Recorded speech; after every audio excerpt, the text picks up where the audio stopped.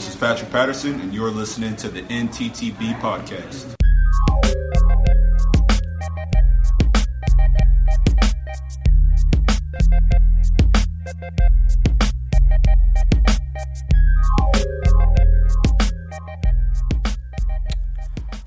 All right, and we are back. This is episode 19 of the NTTB podcast.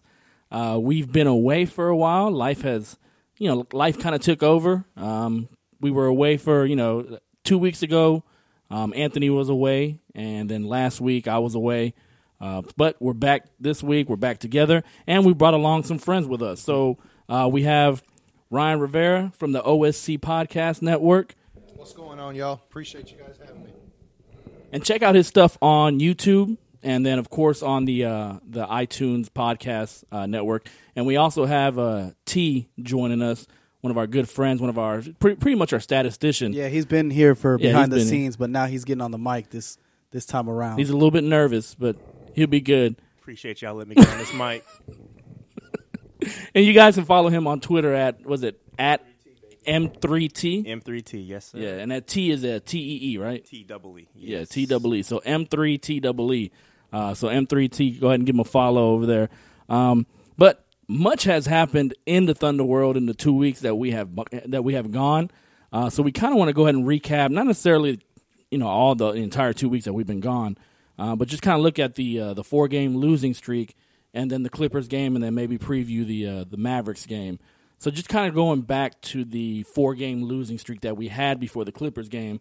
We have to say that we were on a 4-game losing streak.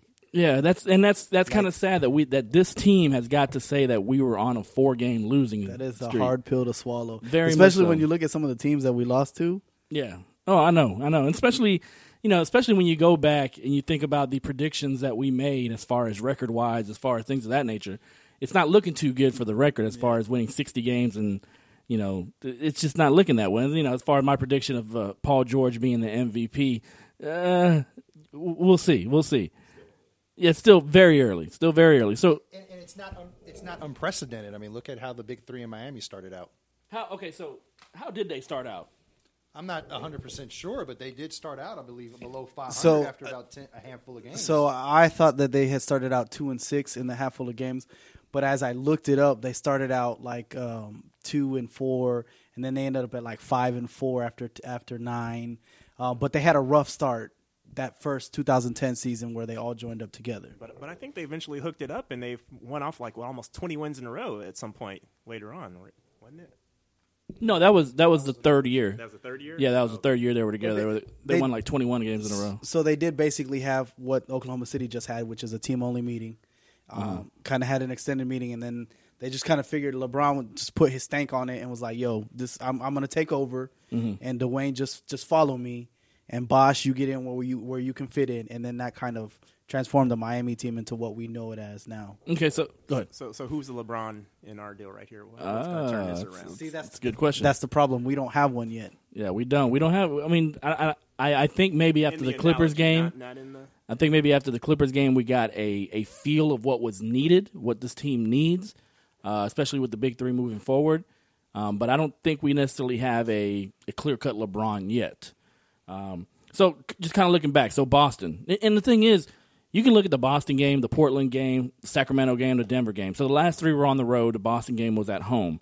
But you can kind of look at them and see the same scenario play out almost every game to a T. So basically, we would get out, the Thunder would get out to a big lead in the first quarter, first half. And then at some point in the second quarter, leading into the second half of the game, the Thunder would go cold. So the offense would go cold, and they would hemorrhage points. And that's something that we see as a pattern with this team, where when they go cold, the defense goes with it, and they start to hemorrhage points to the opponent. And so, I mean, that was probably most evident in the Sacramento game, where the Thunder came out, it was like 10-0, and then the second quarter hit, and they could not hit anything, and Sacramento could hit everything, and they could never catch up after that. And this is Sacramento we're talking about. This is not Boston, who, even without Gordon Hayward, they're still a pretty good team. They're still a very good team. This is not Portland. This is not Denver, who have players that can make shots. This is Sacramento that came into that game. I believe it was like 2-9 or something like that. At this point, 2-7. they were the worst team in the Western Conference. Yeah, they were the worst team in the Western Conference, and I know we only ended up losing to them by about 8.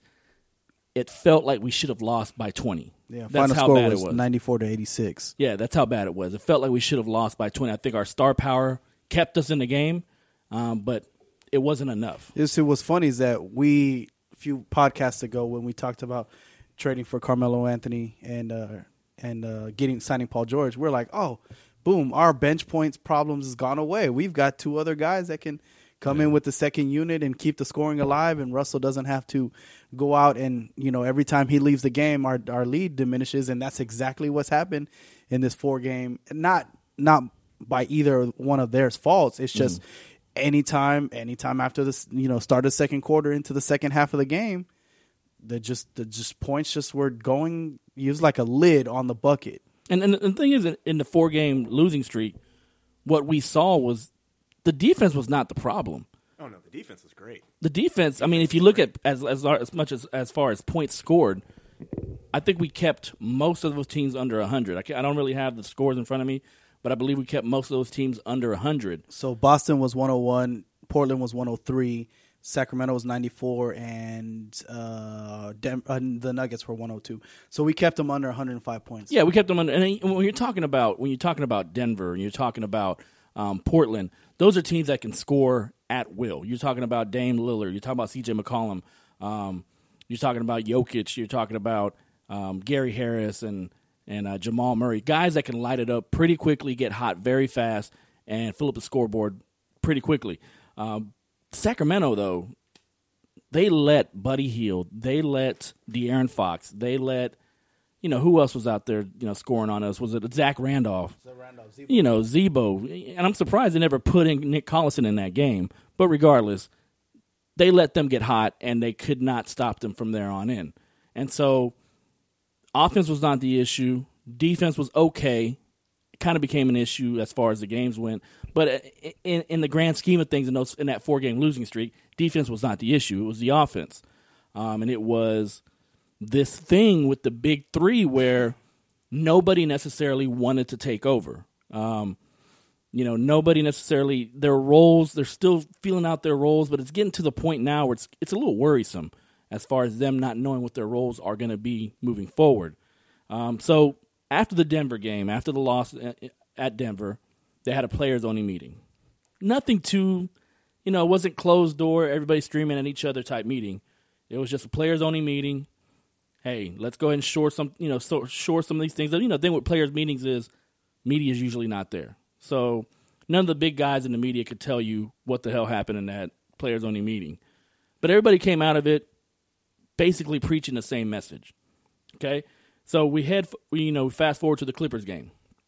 And so they won the Clippers game. So what was the score of the Clippers game? The final score for the Clippers game was 120-111. Yeah, 120-111. It was a little bit hairy there, with 5 minutes left.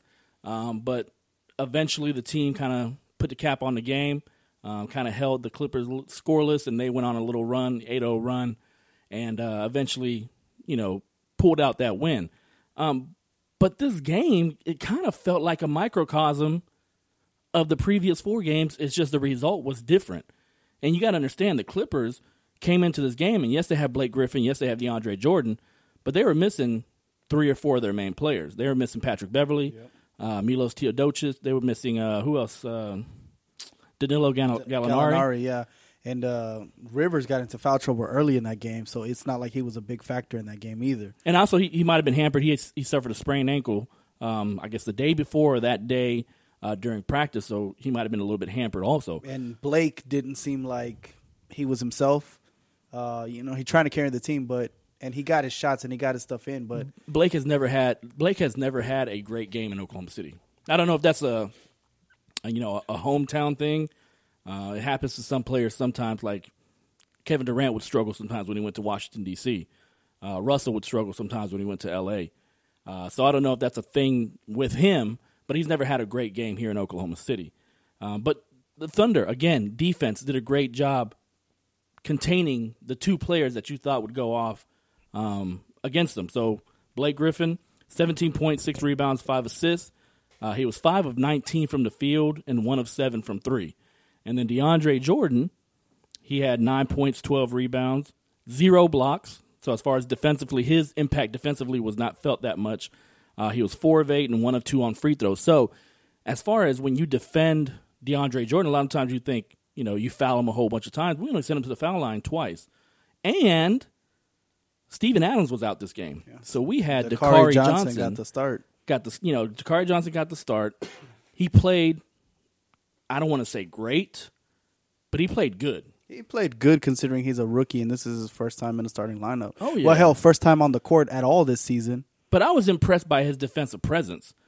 Like, when we were watching the game, we were there at the game, he was telling people where to go. He was kind of fading into the lane, fading out of the lane. He was, sticking with the perimeter guys when he had to and then coming back to DeAndre. It was just a good showing by him. I was very impressed by him. I thought, a lot of times in the preseason and during the 2 years that he was with the G League, you kind of saw this guy as kind of a slow plotter, kind of like a Kendrick Perkins. And we all know what happens to Kendrick Perkins in this new NBA. He's not in the NBA anymore. Yeah. So I kind of saw him as that, but he kind of impressed me as far as what he did out there on the court. So defensively, he looked pretty good. He was there in all the right areas, and when he was out of position, he would huddle up with Russ, and they would point things out. Yeah. He was looking for direction and was getting it offensively. Like we had talked about, when we were watching the game, very doe-eyed at sometimes, and just not ready for those passes that Steven Adams for the last 4 or 5 years has been ready for, has been preparing for, from Russell Westbrook or guys driving into the lane. And part of the losing streak that I noticed and that we talked about offline is that it's like these guys are overpassing. Mm-hmm. Like they're trying too much to be that good teammate that you have Russell Westbrook driving the lane and he clearly should lay it up and kicks it out to Paul George or Carmelo Anthony on the wing, trying to get them involved in the offense, and you give up a sure thing of 2 points. Even that most of the time is not a sure thing, because you have fouls and you have guys trapping, and sometimes he just, this season he's a little bit off. When he's taking it up to the rim, sometimes he's not getting that touch like he had last year. And you give up a sure thing for a maybe a sure thing, a maybe a not sure thing, and kicking it out for the 3. Yeah. And I think we've been 3 heavy. I think, we've been so 3 deprived in the last couple of years that with these 2 guys that can consistently shoot 3-pointers at 37%, they're just kicking it out and just chucking threes. And, and they're not bad looks. Sometimes they're just not going in early on. And I just think we kind of finally got into a place where we got it to the rim. We got the easy baskets. We pump faked the 3, stepped into the 17-footer, got that jump shot, and then started working our way back out. And all of a sudden, Paul George gets hot. And, what do you do when somebody gets hot? You feed him the ball and get the hell out of his way. And that's what we did. Yeah, that's what we did that. So as far as Paul George, so he had his best game as a member of the Thunder. He had 42 points, 9 rebounds, 7 assists. He was 13 of 22 from the field, 4 of 7 from three-point line, and probably the most important stat, he was 12 of 15 from the free throw line, which is something that when you look at this team, you look at 3 alpha scorers, and one of the biggest things you want them to do is attack the rim, is attack the defense, get fouls called on them, get into the bonus early in the quarter, and just put that pressure on the defense. And they haven't been doing that lately. They're, as far as free throws per game, they're ranking in the bottom 10, the bottom 20s as far as where they stack up in the league.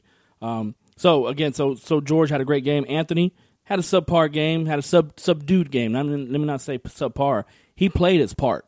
He did a great job defending Blake Griffin. At the beginning of the game, I told Anthony that's the matchup I'm not too excited about, because I thought Blake Griffin was going to go ahead and take advantage of Carmelo Anthony. But Carmelo Anthony, he's a big guy. He's a big guy. He has a lot of girth. He has a lot of size to him. And so Blake tried to do what he does usually is, back somebody down. And Anthony was there to kind of fight him off. So Carmelo Anthony did a great job as a third superstar, third wheel type teammate. He had 14 points, 6 rebounds, 3 assists. He shot 5 of 12, 1 of 5 from 3-point line, and 3 of 5 from the line. So overall, the numbers don't necessarily look super starry for Carmelo Anthony, but he played the role. And so that's something that moving forward is very important for the guys, especially the big three, to kind of notice their roles throughout the games. Their roles might change in different games of the year. And so in this role, Carmelo Anthony said, "Hey, I'm going to I'm going to defend Blake Griffin, and I'll take the shot whenever it's there." And that's basically what he did. He passed a lot more this game. He had 3 assists. So I was very impressed by him. Westbrook, 22 points, 3 rebounds, 8 assists. When you talk about Westbrook, you talk about the triple-doubles, you talk about the season he had last year. And so those numbers look very subdued. But again, he was 8 of 16 from the field and 5 of 6 from the free throw line. Again, very important for him to get comfortable at the free throw line again. So he's back up to 60% on the season. And then Abrines, 14 points, 3 rebounds. He was 3 of 4 from 3, which is exactly what we need from him. And then again, Dakari Johnson, 9 points, 1 rebound, 2 assists, 1 block, 1 steal. Great overall game for him as far as him being his first start. As far as you're not necessarily expecting too much from him. On the LA side, Lou Williams went off. Lou Williams always goes off against the Thunder. He had 35 points, 7 rebounds, 3 assists. He was 6 of 12 from 3. So that was probably LA's saving grace. If it wasn't for Lou Williams, it would have been blown out by 20, 30 points.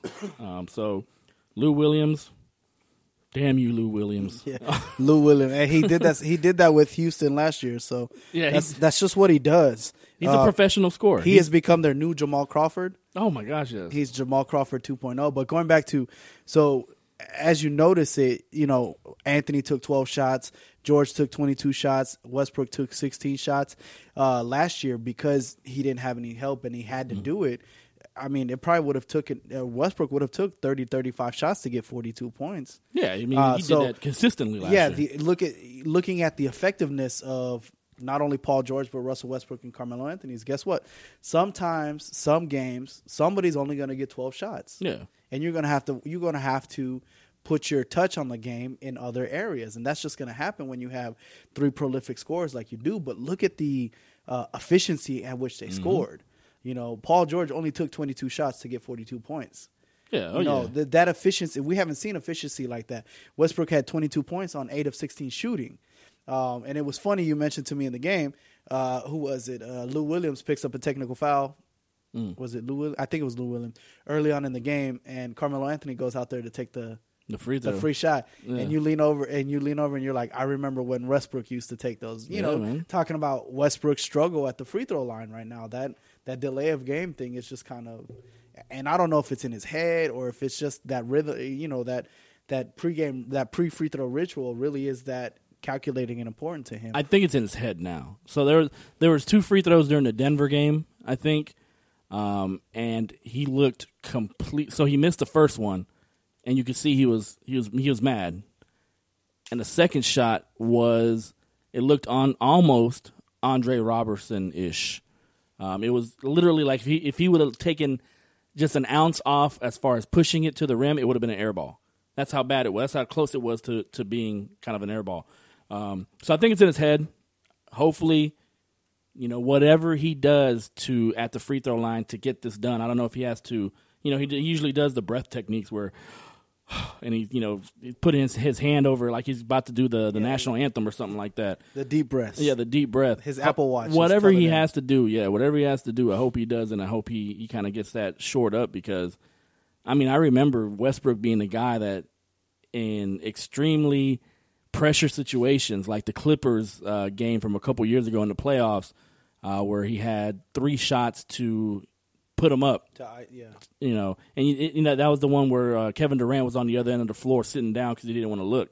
He made all 3 of those shots. And it's one of those things where whenever Russell Westbrook went to the free throw line at the end of games, I could look at that and be like, that's 2 points right there. I can't do that this season. Not yet, at least. Yeah, and you can see that the players-only team meeting had kind of effect because to start off the first 6 minutes of the game, we saw glimpses of the old Russell Westbrook. Yeah. I mean... Yeah, we went down by 6. It was 6-0 early. We hadn't scored at all in like 2 minutes. And so he just said, you know what, I'm driving it in. So it was almost like that. Got it going. Almost like that basketball hoop was talking about his mama because he took out all his aggression on that hoop and several dunks, including one that forced the Clippers to call a timeout, and he runs off to the corner and tells everybody to, politely get off their seat. Yeah. Politely. Yeah, politely. In the Russell Westbrook way, tells them to get off their seat. And, you could just tell, you had glimpses of the old Russ back. Like Russ is about to take over this game. Like, he's about to put his stank on it. So let me ask you, so you keep on saying we had glimpses of the old Russ. Do you think Russ is hurt? Do you think there's something that is keeping him from being old? Because it's not like he came into the season, it's not like he's coming back from an injury. Well, we did talk about the PRP. The PRP. We did talk about that, and you did mention that Reggie Jackson had it, and he had a hard time coming back. And just based off looking at him, you see the cupping. He's been kicking it with Kyle Singler and getting that cupping action. Getting into fights with the Kraken. Yeah, so you can see that he has the cups on his shoulder. So that just leads me to believe that either his shoulder is sore and it's hurting him, or something ain't right. And not that it's a major injury, but something's not right. He tweaked it and he just maybe needs to rest it or whatever, and he's trying alternative means to heal it and stay in the game. So it just doesn't look like it's back. He seems weird. He seems off. He seems, number one, not sure of himself sometimes. In a span of a game, you're going to get you're going to get Russell Westbrook that you know and love. But it seems more and more these last couple games, I've seen a very hesitant Russell Westbrook where he doesn't know, he gets into this rhythm where he's about to take a shot. And last year, the defender would have come at him and he would have jumped up and gotten a foul or whatever. This year, he's doing that, but he's kind of hesitating beforehand, and the defender is able to adjust very quickly and not necessarily jump up. And it kind of throws him off completely. And he's thrown up bad jumpers. He's the whole thing with the flagrant one that he got called in the Denver game, or was it the Denver-Sacramento game? One of those. It was one of those games. I think, wasn't it Portland? Because it's the same game that Russ No, it was the next game. So it was Sacramento. Yeah, Sacramento. So he got a flagrant one called on him because he came down on a jump shot because he was not in rhythm, because he tried to do the whole stutter and the whole fake up, and it didn't work, and he kind of came down on his head, and they called a flagrant one, which they later rescinded a couple days later. He just does not seem completely sure of himself, and I don't know if that's an injury thing, where he's a little bit hurt and he's not necessarily comfortable with himself at this moment, or whether that's just a rhythm thing with the new players around him. I mentioned to you whenever we lost the Denver game, I was like, something's wrong with him. He's not there completely. Yeah, you said the spring in his step is. You said it was a little off. Yeah, I have a theory. I think what happened was when you asked him about his fashion book and you weren't aware of how long he's been a fashion icon. I think that's where all the mental problems started, right then and there. That 1 month comment just killed him. Westbrook was like, I've been doing this my whole life. What you talking about? No, but, Anthony and I had conversations during one of our podcasts where I made mention where I thought this was Oklahoma City's biggest year, and they've been to the finals before, and they've had to recover from KD's leaving the team. Yet, to me, this season was going to be their biggest season yet. Everyone was going to have the magnifying glass on them, especially Russell Westbrook. Everyone kind of wondering how's he going to acclimate his game to bring in these other two superstars. I haven't seen all the games, to be quite honest, but it sounds to me like clearly he's not the same player. Maybe he's trying to change too much to get the other two involved. I mean, maybe they're successful when he is who he is. Yeah. Well, and that's partly what you saw yesterday is Russ kind of take over, shift the momentum, and swing it back to moving them ahead, change the momentum, and then one guy gets hot, and then they feed him. So I think it's a combination of the two. Russ is going to have to put his stamp on it. This is my team, and yes, you might go off Carmelo and you might go off Paul George, and we're going to feed you. But understand that, there's still things that I need to do. And it's just there was one play where he goes off on a fast break and he takes off way too early. And he just lays it up instead of dunking. And you look to me and you're like, oh, he would have dunked that last year. Yeah. And we watch it on replay and I'm like, yeah, he took off way too early. Like why the hell is he jumping from? He doesn't have the Giannis Antetokounmpo wingspan. He's jumping way too early. He's thinking too much. And on top of it, and I've been saying this, I told you not to ask him about the fashion. The one thing, and I've said this for years, is he's like Cam Newton. He's so big, so strong, so fast for that position. No. He doesn't mind women asking about sets, and Leslie McCaslin is a sideline reporter, so he's okay. He loves Leslie, man. But he's so big, so strong, and so fast for that particular position that he takes hits that would normally be called on other players. And he doesn't get the call because he's so bigger than all these other point guards that he just doesn't get the call. And, he gets beat up a lot and takes unnecessary hits. Yeah. So kind of moving on from Russell Westbrook, I've kind of noticed a trend in the season, in the entire season, not just these last couple games, where the Thunder do a great job of getting out early, so getting out in front early, and then completely going on a cold spell, where not only do they go on a cold spell, because that's going to happen in the league, even the Golden State Warriors go on cold spells sometimes, but during the cold spell, they completely and utterly hemorrhage points. And it's usually when the bench is in the game. There have been some games where the bench is great, and the bench has actually either kept us in the game or actually brought us back. But the majority of the time, it seems like defensively they are just not there completely, and it's having an effect on the rest of the game. So, for instance, in the Clippers game, which like I said, it's a microcosm of the last couple games, they were up by 14 points with 4 minutes left in the first quarter. By the end of the first quarter, the Thunder were down by 1, okay, on that Lou Williams half-court shot. Which he double clutched. He double clutched and still made that. That he's a professional scorer, man. He's got a girlfriend and a wife. I mean, he has no worries on the court. Like when he goes home, he's like, I got A and I got B. And then which one's in a good mood? Yeah, which one's in a good mood? The one in a bad mood, just go somewhere else. I'm gonna hang out with the one in a good mood. See, he has no worries outside of the court, so he's good to go. So we had that issue, and then 6 minutes left in the third quarter, we're up by 20, and then with 5.5 minutes left in the fourth quarter, we're tied again. So I mean, what's going on there? What do you see? Like I said, whenever we go a little bit cold, you can go cold in the NBA and still have your defensive principles and still hold on to the lead that you have, even if it's a struggle. We go cold and we hemorrhage points. There's not too many times that teams are going to blow a 20-point lead and a 14-point lead in one game and still win. No, that's not. Exactly. And it's one of those things that, listen, the Clippers came into the game and they were decimated. This is not the Clippers team when fully healthy that you're going to get.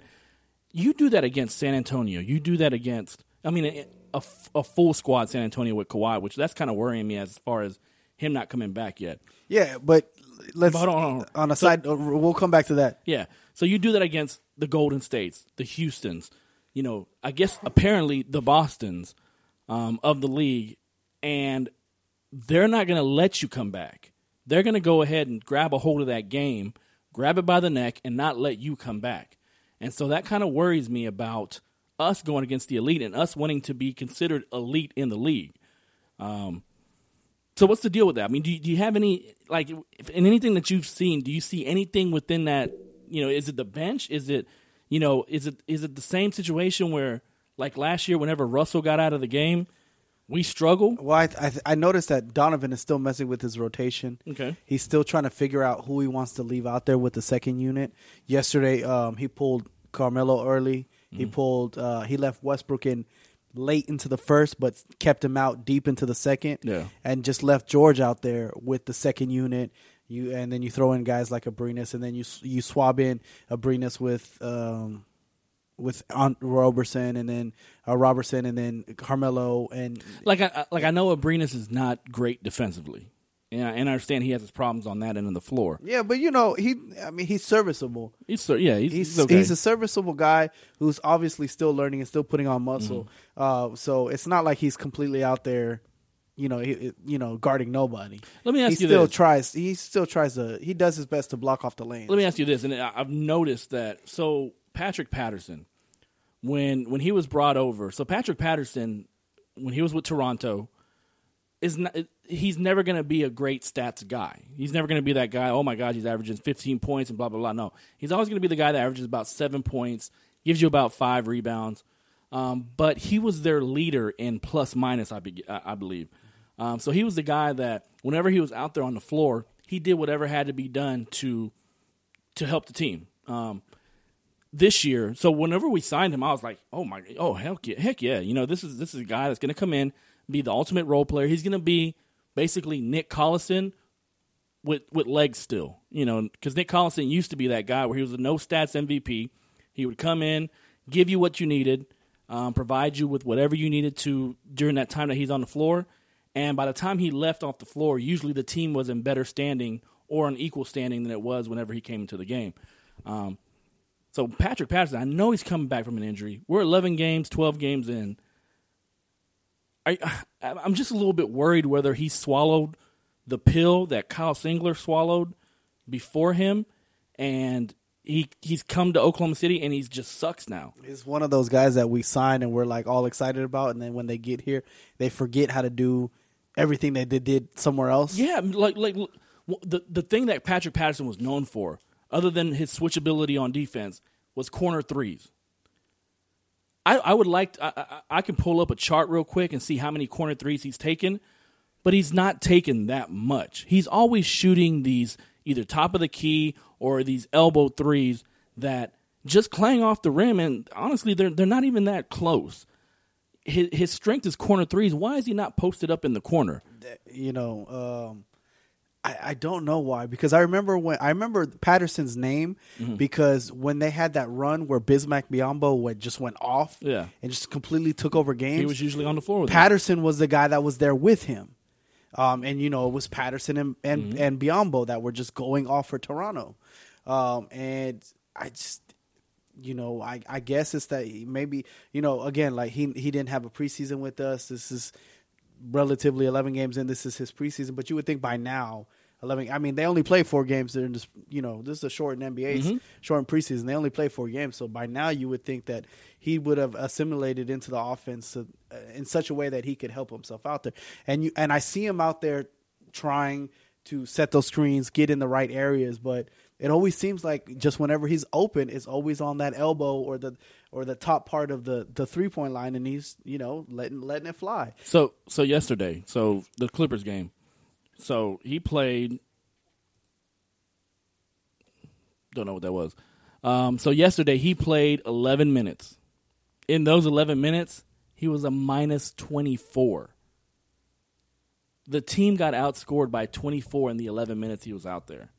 And so, you know, like I said, I don't expect him to come into the game and be this shooting extraordinaire that's going to shoot, you know, make 9, 10, 12 points in a span of 11 minutes. No.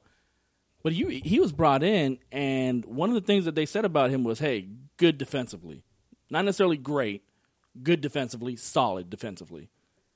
That didn't look very solid right there. That does not look very solid, and it has not been very solid throughout the season. He picked up a couple cheap fouls early on. As a matter of fact, the first minute he got into the game, he picked up a foul yesterday. Yeah, and he's not a small guy. Like I hear a whole bunch of people saying that, you know, I guess during the Sacramento game, he got taken advantage of by Zach Randolph also. And so this game, he got taken advantage of by Blake Griffin. He's not a small guy. He's a big enough guy to go ahead and kind of bang on the inside a little bit, especially against power forwards, not necessarily against centers or anything. I just wonder whether he swallowed that pill that Kyle Singler, you know, swallowed 4 years ago, and he's come to Oklahoma City. And now he's, you know, we're saddled with a 3-year contract, or, you know, that we're going to regret signing him to. You know, I don't know, but one thing I do know is my man T here is not here for Patrick Patterson shooting threes. He is not for it at all. Look, man, if you're open. Look, I'm all for it, but like you're saying, where he's taking them at, they're just not going in. They're not. It's not his natural position where he likes to shoot them from.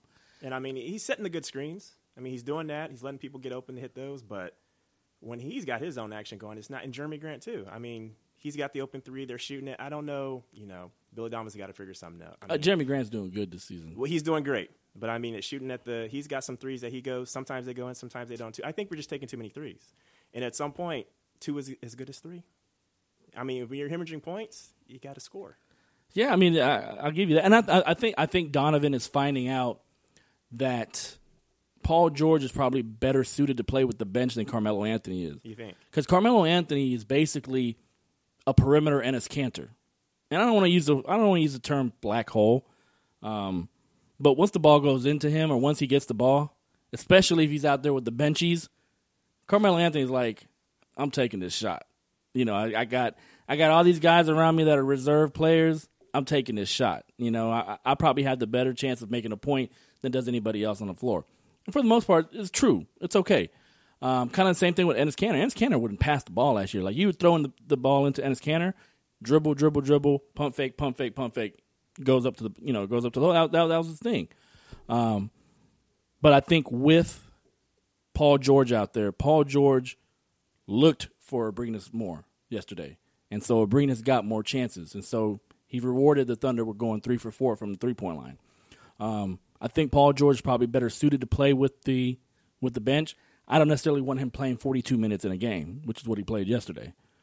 So that's something to look out for. But I think Paul George is better suited for the bench, and I think that's a move that Billy Donovan will kind of bring into this and kind of go ahead and, you know, put him out there with them. And hopefully that gets Patterson going, because I think the thing with Patterson is it's just like anything. It's just human nature. If you're out there and you're not necessarily getting any shots, any opportunities, you kind of miss the way you're playing. You know, whenever you go to the defensive side of the ball, you think about that last shot that you missed. That, you know, that was probably your only opportunity to score at all during the game.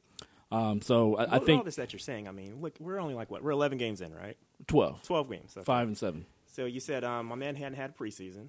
No. All right. So are we panicking just a little bit too early? As far as him? As far as all of it. I mean, with the team and with Patrick Patterson so far. I mean, do we have to give this 20 games? Well, yeah, I don't think we're panicking. I'm not panicking. Right. I'm just noticing trends. Yeah. And the trends are worrisome. I'm not necessarily panicking. I'm not saying, throw in the towel. Let's get our draft pick this year, because, you know, if the draft pick is outside the lottery, we don't get it. It goes to Minnesota, I think. I'm not there at this point, because like you said, we're 12 games in, but I'm seeing trends that are worrisome. I'm seeing trends that they're not fixing. You know, the whole thing, yes, yay, we won the Clippers game, but you had a 14-point lead. Within 4 minutes, you were down by 1. You had a 20-point lead. Within 12 minutes, you were tied. You know, that stuff is worrisome to me, because, like I said, when you play the great teams, which you're trying to be elite yourself, it's not going to go good for you. It is alarming, because we played some teams here. I'm like, well, not necessarily saying everybody's a bad team here that we're playing, but some of these games, you know, you didn't think they'd be losing these. No, definitely. So what would you say is the time frame? What's the window for them to get this thing figured out? I mean, obviously they can't wait until they're, say, mathematically eliminated from the playoffs, but at one point in your mind, are you like, man, if we don't have it figured out by then, we got some real problems? I think by the end of this month. I think because we have a swath of games coming up where we play Dallas and we play Chicago coming up. Those at home. Mm-hmm. So those should be easy games. Should be. Okay? After that, we have what? San Antonio.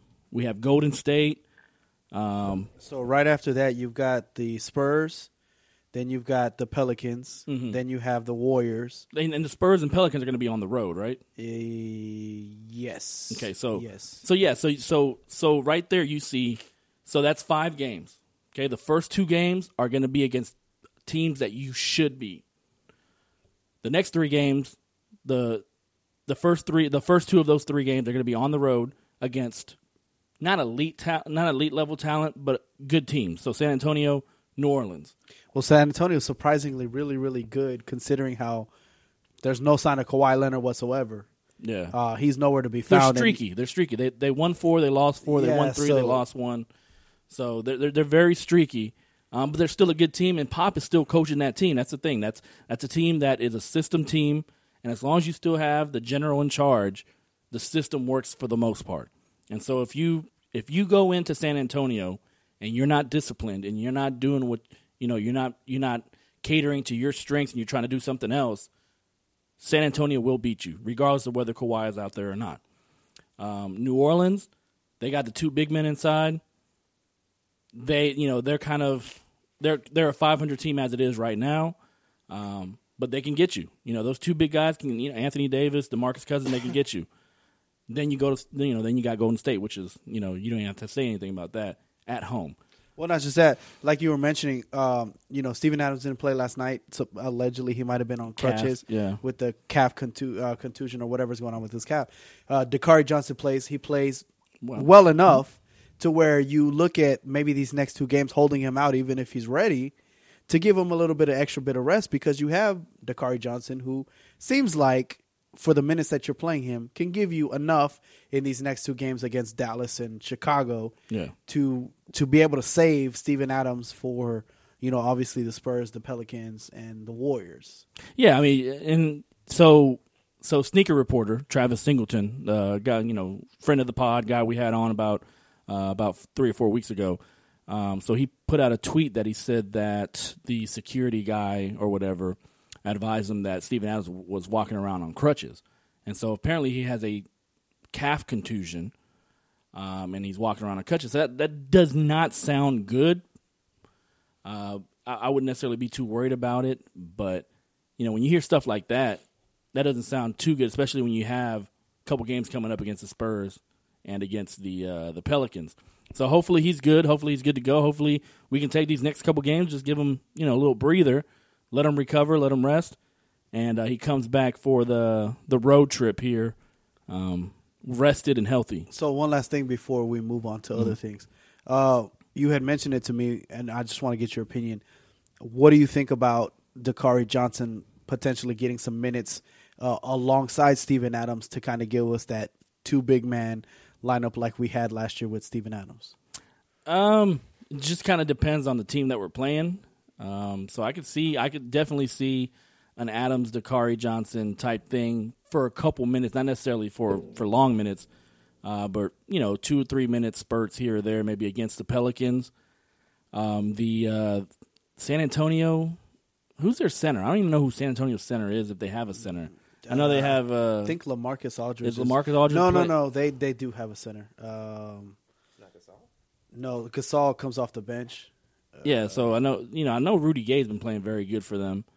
I know DeJounte Murray has been showing flashes, but as far as their big men, I don't really know who their big men are. So LaMarcus Aldridge is listed as their starting center. As their center, yeah. Yeah. So I mean, you definitely don't. So if it's a situation where LaMarcus is the center, and let's say Rudy Gay's the power forward, you definitely don't want to play both Adams and Dakari Johnson together for that. So the Pelican game is probably the only one that I could see that lineup actually working, kind of like the Enes Kanter, Steven Adams, Stash Bros lineups from the past. So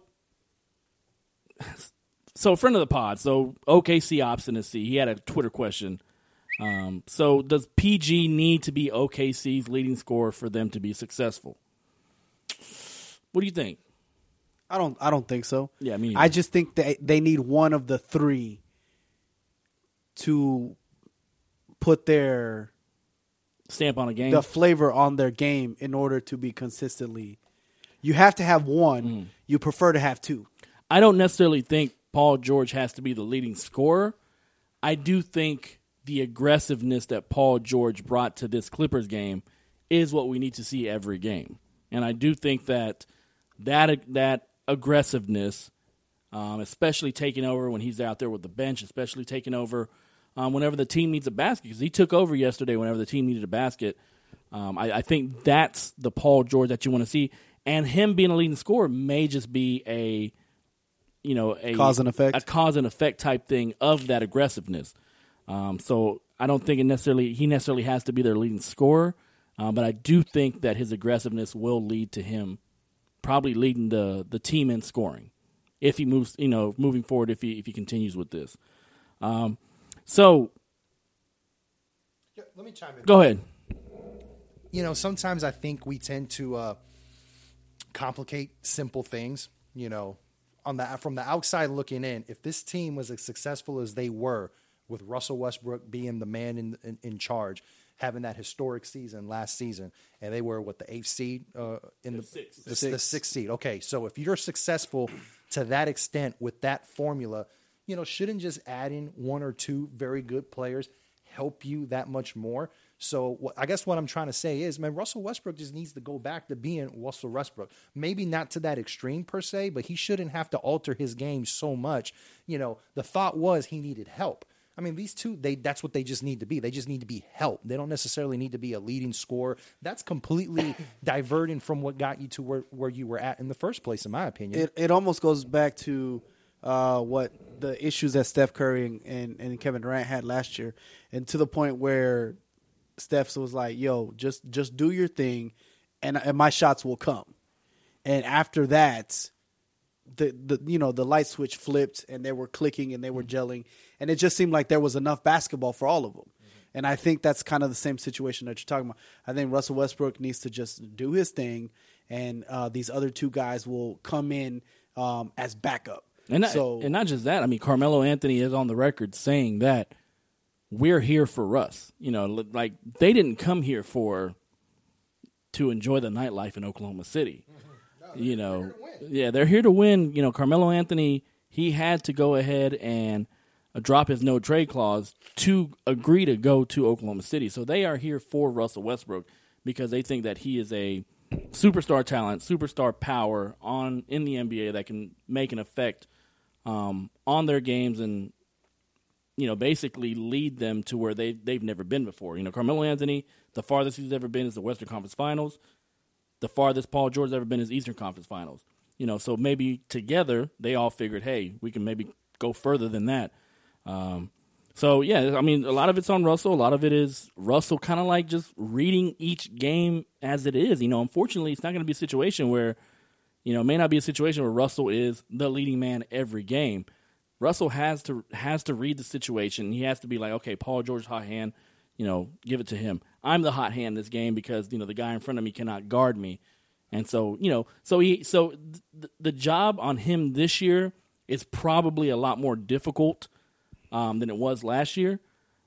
So I think maybe a lot of the struggles have to do with his juggling that mentality of, hey, am I Russell Westbrook from last year, or am I this new guy that has to read every game?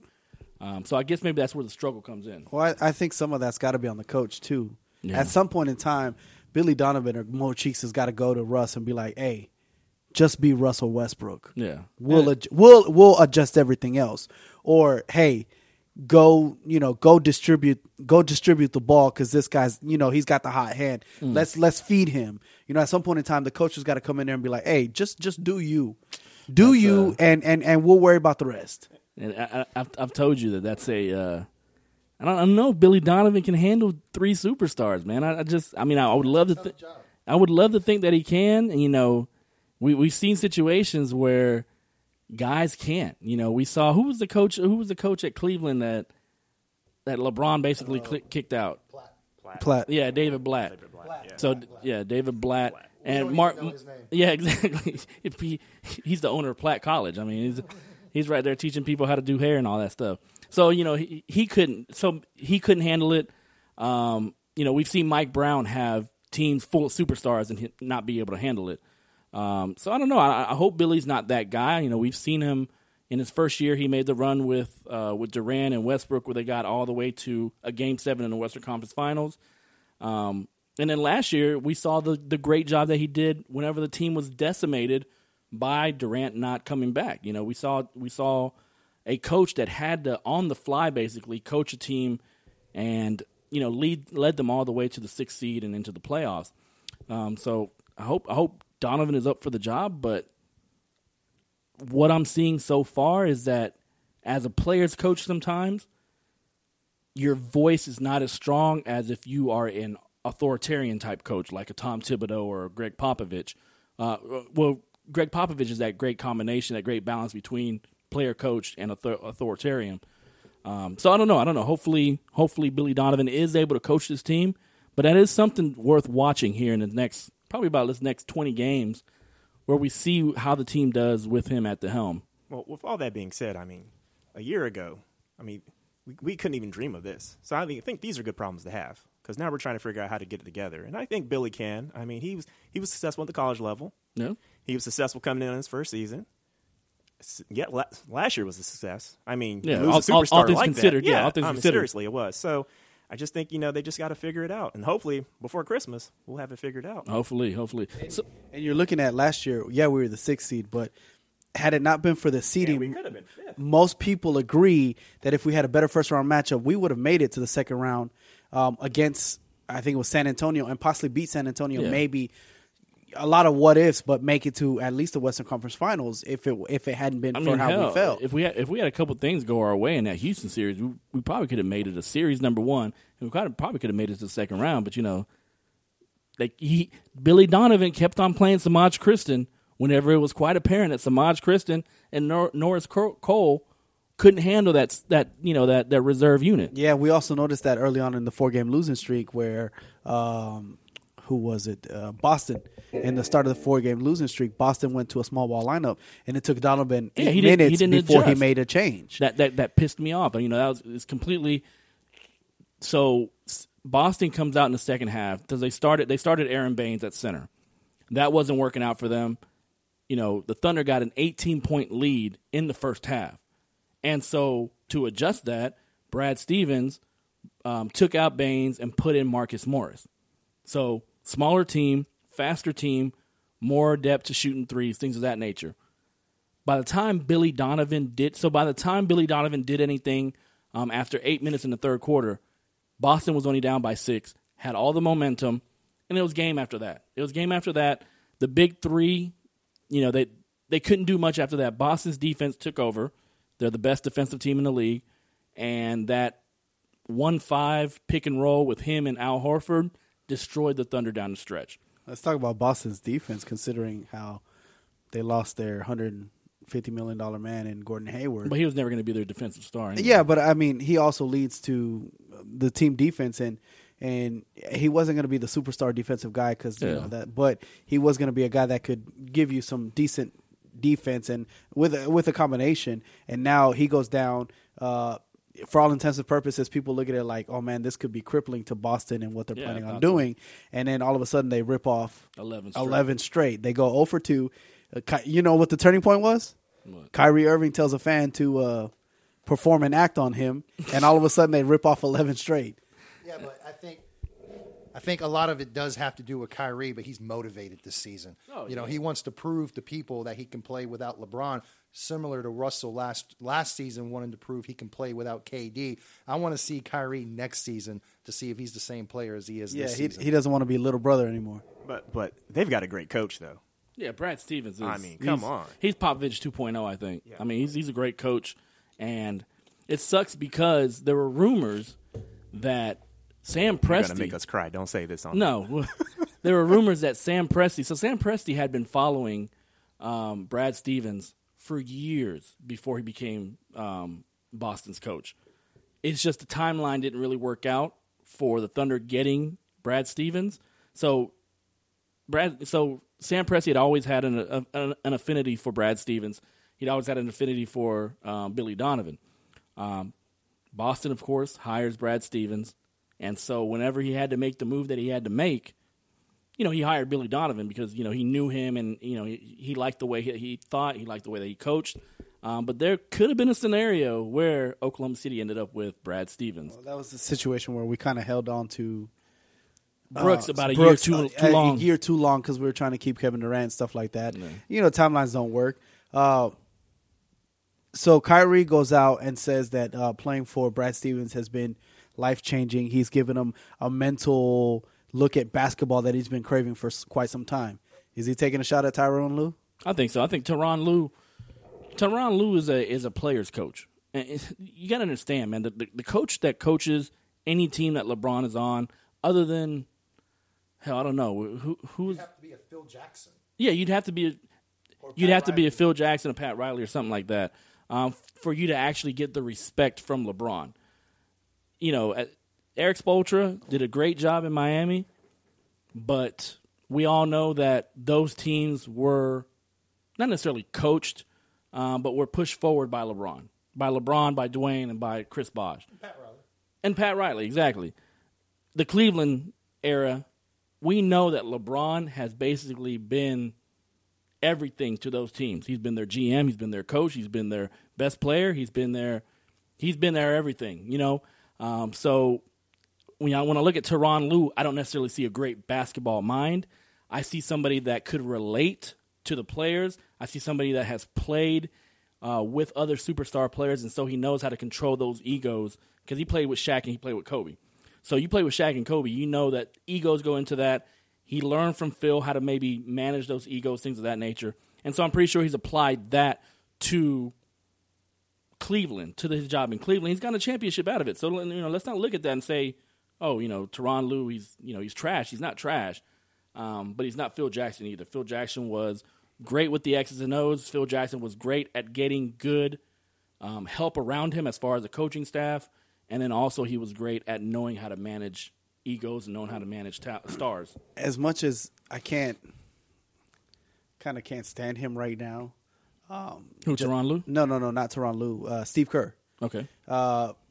Steve Kerr, I think one of Phil Jackson's strengths, and I think that Steve Kerr's picked up on, is knowing how to go at a player in order to motivate your team. Yeah.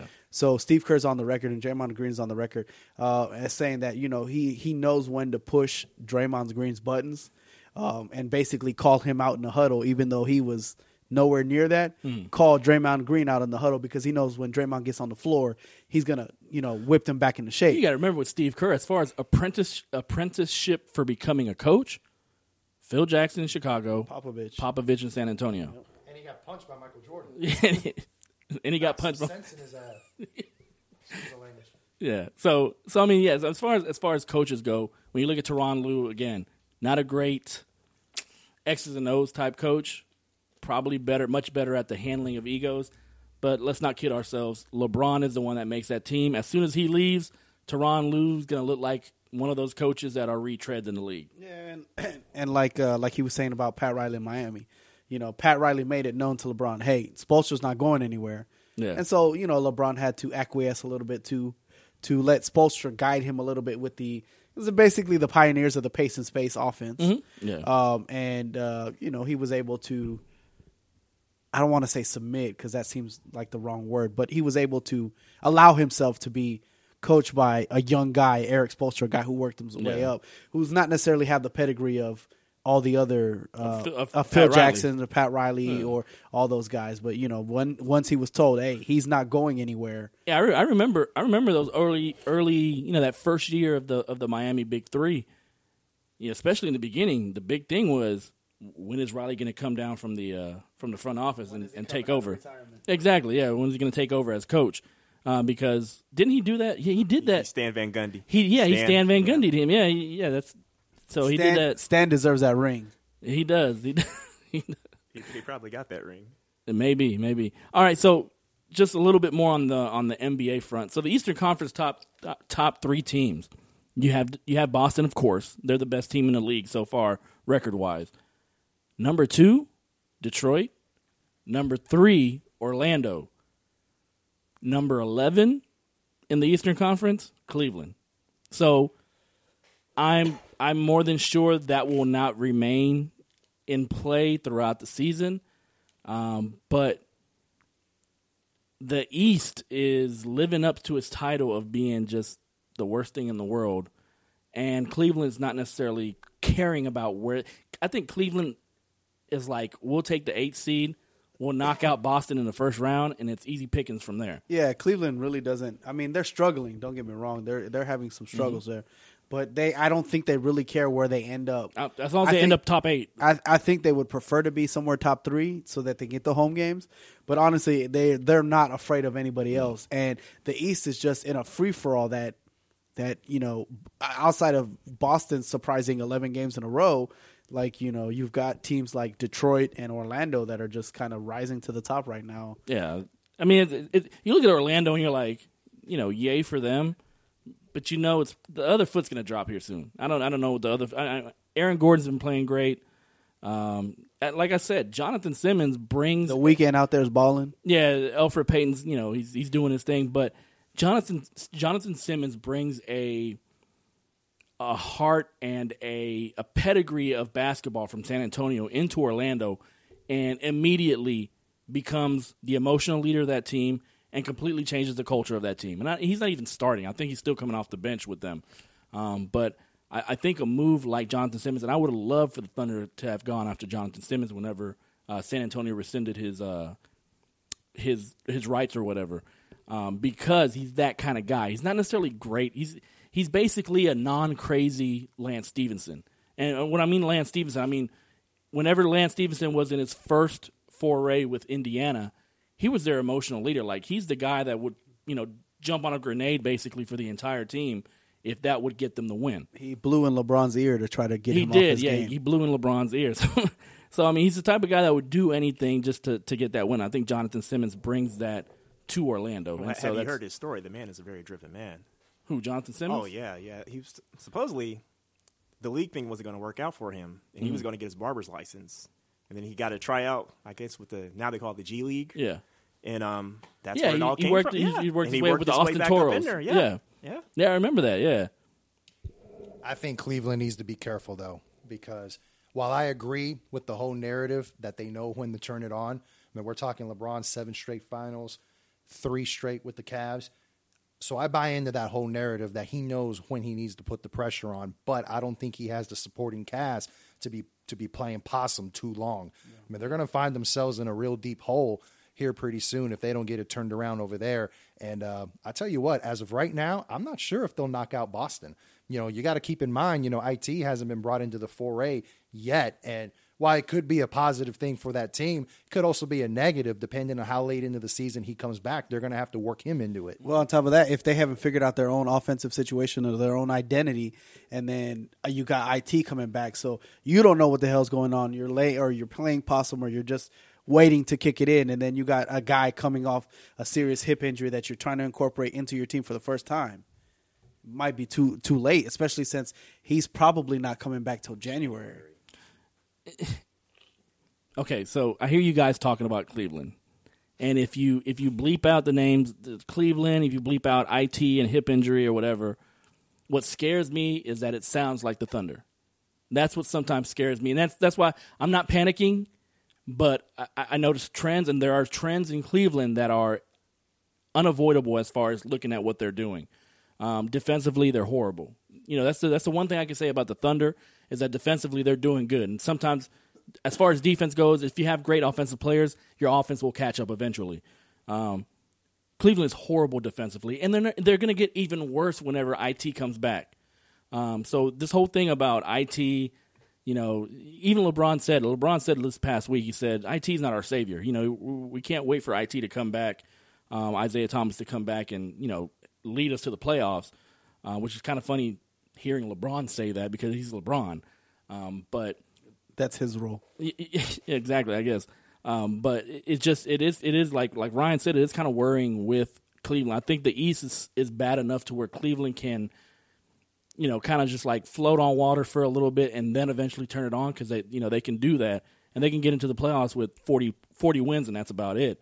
But I do understand what you say about the team that's been there the last 3 years is not the same team that's there this year, and so the guys that have been there and have fought the good fight with Cleveland, most of those guys are not there anymore, and so I do see that. But like I said, I hear you talk about Cleveland. And everything that you say, the new guys, and, it's the same thing with Oklahoma City. And so hopefully, and the thing with Oklahoma City is we don't play in a bad conference. We play in the best conference in the NBA. You mess around and you get 15, 20 games behind Golden State. You get 15, 20 games behind Houston. And it's very hard to come back on that. Well, up until the Clippers win, they were 0-6 against the Western Conference. Exactly, yeah. They even 0-6. That hurts. It's ridiculous. That hurts because any tiebreaker is so tiebreakers. You look at a head-to-head matchup. So you look at that. Then when you start to get past that, you start to get into division record and conference record. And so if your division record and your conference record are both crappy, you're not gonna get any tiebreakers. So that's we're 0-6. Up to that point, we were 0-6. We're 1-6 now. We could still build up from there. But that kind of hurts us. Yeah, that puts us in a hole where you can't afford to lose too many more games to the Western Conference. You can't. And the Western Conference is so difficult that you are going to lose games. But who knew that who knew that Cleveland right now would be wanting Dellavedova back? Oh, they would love to have. They would love to have Delly back. They have no point Him guard. rocking his Delly ones. They have no point. Yeah. What peak is it with peak? They have no point guards. Derrick Rose, shocker, he's hurt. He's got an ankle injury. IT, of course, the hip injury. I don't know who the hell else they got as far as playing point guard. I think LeBron, once again, has to play point guard. LeBron is a power forward in this league now. Who knew that that anybody would say that they would love to have Dellavedova back? Yeah. Because say what you want about Dellavedova, there was spurts in there where he gave them like that emotional. Oh, he's gritty. He's that gritty guy. He's that won them some things, and it seems like part of the NBA season so far is that Nike's had some mishaps with their jerseys. So several of the jerseys have ripped off. Ben Simmons literally threw his jersey off because it ripped in half by just Lance Stevenson tugging on it. And it seems like Nike issued a statement, hey, we're working with the league to try to get this right and try to fix it and all this other stuff. It seems like their memo to the league was, let's call fouls on people tugging on jerseys. So kind of building off of that, the refereeing against the Thunder. So, whenever referees have to officiate Thunder games, I'm not necessarily following other teams that closely, so I just follow the Thunder. But the officiating in Thunder games has been horrendous against the Thunder. To the point where Paul George, Russell Westbrook, Billy Donovan all got $15,000 fines. Carmelo Anthony got ejected for a flagrant two. That was not a flagrant two. If that's a flagrant two, then we got some felons up in this league. Yeah, exactly. Russell Westbrook got that flagrant one for that, for the follow through on that one shot, and again the league rescinded it a day later for the tip off for getting the jump ball. Yeah, he did get a flagrant for against Boston, right? Shorter guy. The guy had 4 inches on him, so obviously he has to jump higher. He reaches over, comes down with an elbow on Jaylen Brown. Yeah, and he gets a flagrant foul for that. It's just the amount of contact that these guys have had to absorb when they get, especially Russell Westbrook. It's always been an issue with Russell Westbrook with the referees, and every time he goes to the basket, he's going to get hit. So calling a foul every time, it's either going to slow down the game or you just don't call a foul every time he goes down. It's not realistic. But it has been horrendous the way they have officiated it. And then yesterday's game was over the top as far as this whole grabbing a jersey and call a foul. Grabbing a jersey, call a foul. They did that like 5 times that game. Yeah, the ticky-tack fouls on the jerseys. That's like, well, that's Nike's stamp on there. And we haven't figured it out yet, but we're going to need you to stay off. Stop pulling these. You can't have the official apparel marketer to look bad. And then, Westbrook getting fouled by Nurkic in the Portland game. Mm-hmm. And then they go to reviews. And granted, they call the foul on Nurkic. You mean Anthony? No. I'm talking about Russell Westbrook in that Portland game. Okay. He goes to the lane. Nurkic, they call a foul on Nurkic for the contact, and he gets hit. He gets elbowed in the face. Uh-huh. They go to replay, and he comes back with a flagrant one. That's ridiculous. So they call the foul on the Portland guy, and somehow Westbrook ends up with a flagrant one at the same play. Like you remember, was it Robert Horry in the Houston versus San Antonio? No, Phoenix versus hip checked the shit out of Steve Nash. Out of Steve Nash, part of my French. Yeah, so he hip checked him. Basically, got the bench all riled up. Some guys, came off the bench and they had to suspend him. So I think nowadays, like, guys are going to be just literally diving their faces into people's elbows to try to get a flagrant 2 and an ejection called on guys so that they can go ahead and, that's going to be the new hip check. It's guys just diving their faces into elbows, taking that, maybe getting a couple stitches, but Carmelo Anthony suspended or ejected from the game. Russell Westbrook's ejected from the game. You're going to start to have guys that, coach, put me in, I'll go ahead and put my face out there. It's getting ridiculous. I got this. Yeah, I got this. I got all my teeth. I can afford to lose a couple of them. Coach, give me a mouth guard. I got this. Yeah, exactly. So the officiating has been horrible, and the travel calls. And I don't care if the NBA fines me for this, but it's just been horrible. I don't care. We can't afford a $15,000 fine, though. We ain't got that kind of scratch laying around, dog. Don't worry, our sponsors will go ahead and pay for it. The sponsors that do not exist at this moment, but they'll go ahead and pay for it. Okay, so just a little bit of trade news. So Eric Bledsoe got traded to Milwaukee. in exchange for Greg Monroe and a protected first-round pick to Phoenix. Like the move? I do like the move because Yeah. I think they needed a point guard, a more like I was telling you. They're the youngest team in the league, so I think they needed a little bit more veteran, in that locker room. And I think they needed a consistent point guard that can consistently feed the ball to Giannis Antetokounmpo, Middleton, Brogdon, get these guys in rhythm and flowing, and a guy who can keep up with the pace and space that Jason Kidd has Milwaukee running right now. Yeah. Because Giannis is just, he was on a tear. First 4 games were 40-plus game points. And the dude's wingspan is ridiculous. It's almost like the Space Jam movie where Jordan is like reaching out. From half court? From half court. That's like literally his wingspan. Yeah. And then he's playing with Thon Maker, whose wingspan is like 8 more inches. It's like 4 or 5 more inches longer than that. So they have ridiculous. I like the move. I like the move to getting rid of Greg Monroe to kind of get more out and running, and I like the move of bringing in Eric Bledsoe. At least now he'll be able to find a hair salon that he'll want to be in. I don't want to be here anymore. All right, so Phoenix on Phoenix end. Phoenix is in full rebuild mode. So them getting an extra first rounder. So apparently the first rounder is protected for picks 1 through 10, and 17 through 30 in 2018. So basically, if the pick lands between 11 and 16, Phoenix gets it this year, and then in 2019 it's protected 1 to 3, and then 17 to 30, and then in 2020 it's protected 1 through 7, and it's unprotected in 2021. So it has high protections on it. It has good protections on it, but eventually Phoenix will get that. We'll get that pick eventually. So we got a question from OKC Obstinacy again. So now that Eric Bledsoe has been traded, who is most likely to be next? I honestly don't see anybody else being traded until the trade deadline. Trade deadline, you usually get those trades that come out of nowhere, and you're like, "What the heck?" Or those little piece trades that happen, where they're trading Ronnie Brewer for a second-round pick type thing. So I don't necessarily see anything big. Maybe Jahlil Okafor in Philly. Yeah, they're trying to buy him out or work out a trade deal for him because they declined his 4th-year option. Yeah, so and he's a guy that's kind of he's in the wrong era of basketball. Yeah, just like Greg Monroe and Enes Kanter. I mean, they're all in the wrong era of basketball.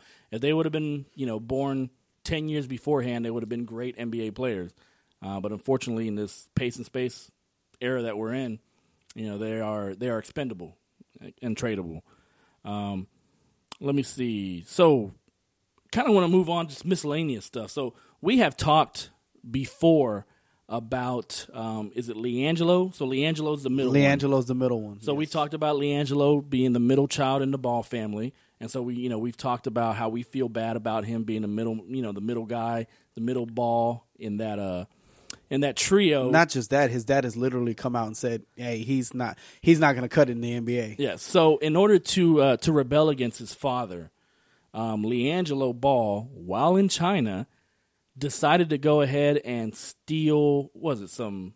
He stole from sunglasses, what they caught him on. Sunglasses. But they have video footage of him and his teammates, a couple of his teammates, stealing from 3 different stores in a high-end mall in China. My man said, my future's so bright, I got to buy sunglasses. I got to steal sunglasses. I mean, keep in mind that the sunglasses probably said made in China. Probably. So he got caught. And so this is when UCLA is playing. They're over there for their exhibition games. To tour, start and so they're in China. With Georgia Tech. Yeah, with Georgia Tech, against Georgia Tech. If there's one country, other than the Middle East countries, where they chop off your hand right then and there, if there's one country that you do not want to be stealing from, it's communist China. Definitely not communist China. No, not so. So the team UCLA has already flown back. They're already back in the United States. They will have to be there for at least another week. Unfortunately, LiAngelo and the 2 guys that went along with him will probably be there for another week. Maybe even longer. They're facing anywhere from 3 to 10 years in jail. Wow. And have you seen Locked Up Abroad? You don't want to be in a Chinese prison. I got a question. Who the hell thought it was a good idea to take 2 college teams to China. What are they doing there in the first place? Well, they've done it before. That's Nike trying to, or that's college basketball, NCAA trying to expand their brand into that Chinese market. They see what the NBA is doing with the Houston Rocket, Yao Ming, those kind of guys. So they're trying to expand the college game into a market that is $1 billion strong. $1 billion strong, and also heavy in the basketball world. They have Stephon Marbury. Jimmer Fredette apparently is a superstar over there in China. Yeah, I'm not trying to make any excuses for those guys that were caught. I mean, they should have known better. Whether you're in China or whether you're in L.A., wherever you're from, it doesn't matter. Stealing is obviously wrong, but I'm starting to wonder if the lack of education of these kids clearly did not know where they were going. Like their experience with China thus far has just been the Chinese food they've been eating back at home. Over at P.F. Chang. I mean, these guys are going to get a rough education on, on how the rest of the world lives. That's very true. It's very true. And I think we're seeing the beginnings of, so whenever they do a 30 for 30 on the Ball family in about 15 years, I think we're starting to see the beginnings of that middle child that just never lived up to the expectations of LeVar. You're going to start to see. So I hope this doesn't meet a tragic end, but we have seen the story play out time and time and time and time again with family dynamics, especially when you have the entire family in the spotlight like you do with the Ball family now. And so kind of piggybacking off of that and segueing off of that, so everybody here just saw the Ric Flair 30 for 30 documentary. I'm not a wrestling expert. I'm the one that goes to watch a wrestling pay-per-view and tells everybody in the room that wrestling is fake. I'm the guy that gets those looks. That's me. Even though, as far as the 80s go, I loved wrestling in the 80s. My interest started to wane a little bit in the 90s, and so by the 2000s, 2010s, I can hardly stand it. But I'm in the midst of 2 guys that are wrestling aficionados, and so I did watch that Ric Flair special, and I thoroughly enjoyed it because we look at these guys, and we look at them as, number one, athletes, yes. We look at them as freaks, basically, because that's what wrestling wants you to look at them as, freaks, as these muscle-bound, 7 feet, 6 foot, 6'11", 6'10" guys. But these are human beings, and we saw the human life of Ric Flair, and we saw all his faults and all his successes, all his triumphs. So do you guys have anything on that as far as touching upon that aspect of the documentary? As far as Ric Flair would tell you, it is completely real and it is choreographed. Yeah, I know. I heard him say that. That's awesome. That's good. It's kind of funny that you're talking about how you weaned off in the 90s because that was like the heyday. That's when the Attitude Era. That's when it really got good. I'm not going to get too deep into it because you can listen to us on the Clean Finish. We're going to talk about this on the Clean Finish podcast with Triple R and Ant-Man. Which would be you guys. Which would be us. Me and Ryan. The podcast is fake, just like wrestling. It's interesting look into the life of a wrestler who's always on the road and how it takes a toll on the family. Yeah.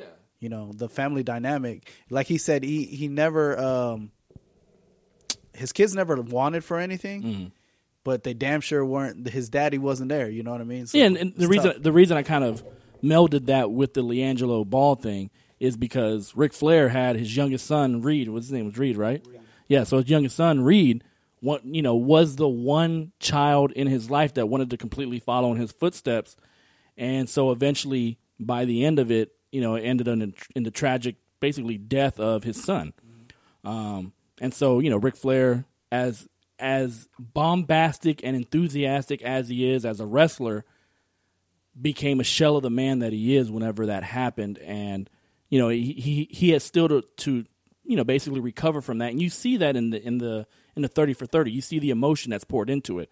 And so, I'm hoping that it's not something that's going to replay itself with the Ball family. Because, say what you want about LeVar Ball, say what you want about LaMelo and LiAngelo and Lonzo and all of them. In the end, these are all still human beings. And in the end, LeVar, for as much as he gets, I also see a loving father in there. I also see a patriarch of that family. So I hope this does not, spiral out of control as far as LiAngelo goes, to become a situation like Reid Flair. I thought the documentary was well done. And of course we all come from different walks of life. So, whether it's that documentary or just about anything that you get entertainment from, it's going to speak to you in different ways. So, I really enjoyed when I was looking at it, I travel for full time for a living. So, I may not know the extent of the nightlife like he did, but I've been around guys that tend to kind of get lost in it. Cause when you're away from your family, you kind of start getting a little distant from them, and you start doing your own thing when you're on the road, and it's really easy to kind of spiral out of control. I mean, it could happen to a regular Joe Schmo like myself. It could damn sure happen to a guy like Ric Flair who's open to whether it's women, alcohol, money, drugs, et cetera, et cetera. So that aspect of the documentary I enjoyed quite a bit. And I agree 100%, man. This definitely ties into the LeVar Ball situation because, at what point does the character of LeVar Ball start to infringe and take over LeVar Ball, the regular man? I mean, that's so like you said, like you were saying, Ryan, just looking at the possible melding of the Ric Flair situation and the Ball situation, I could definitely see things that, that you would say are warning signs out there, especially when it deals with LiAngelo, and it deals with how LeVar is handling the fame with his family.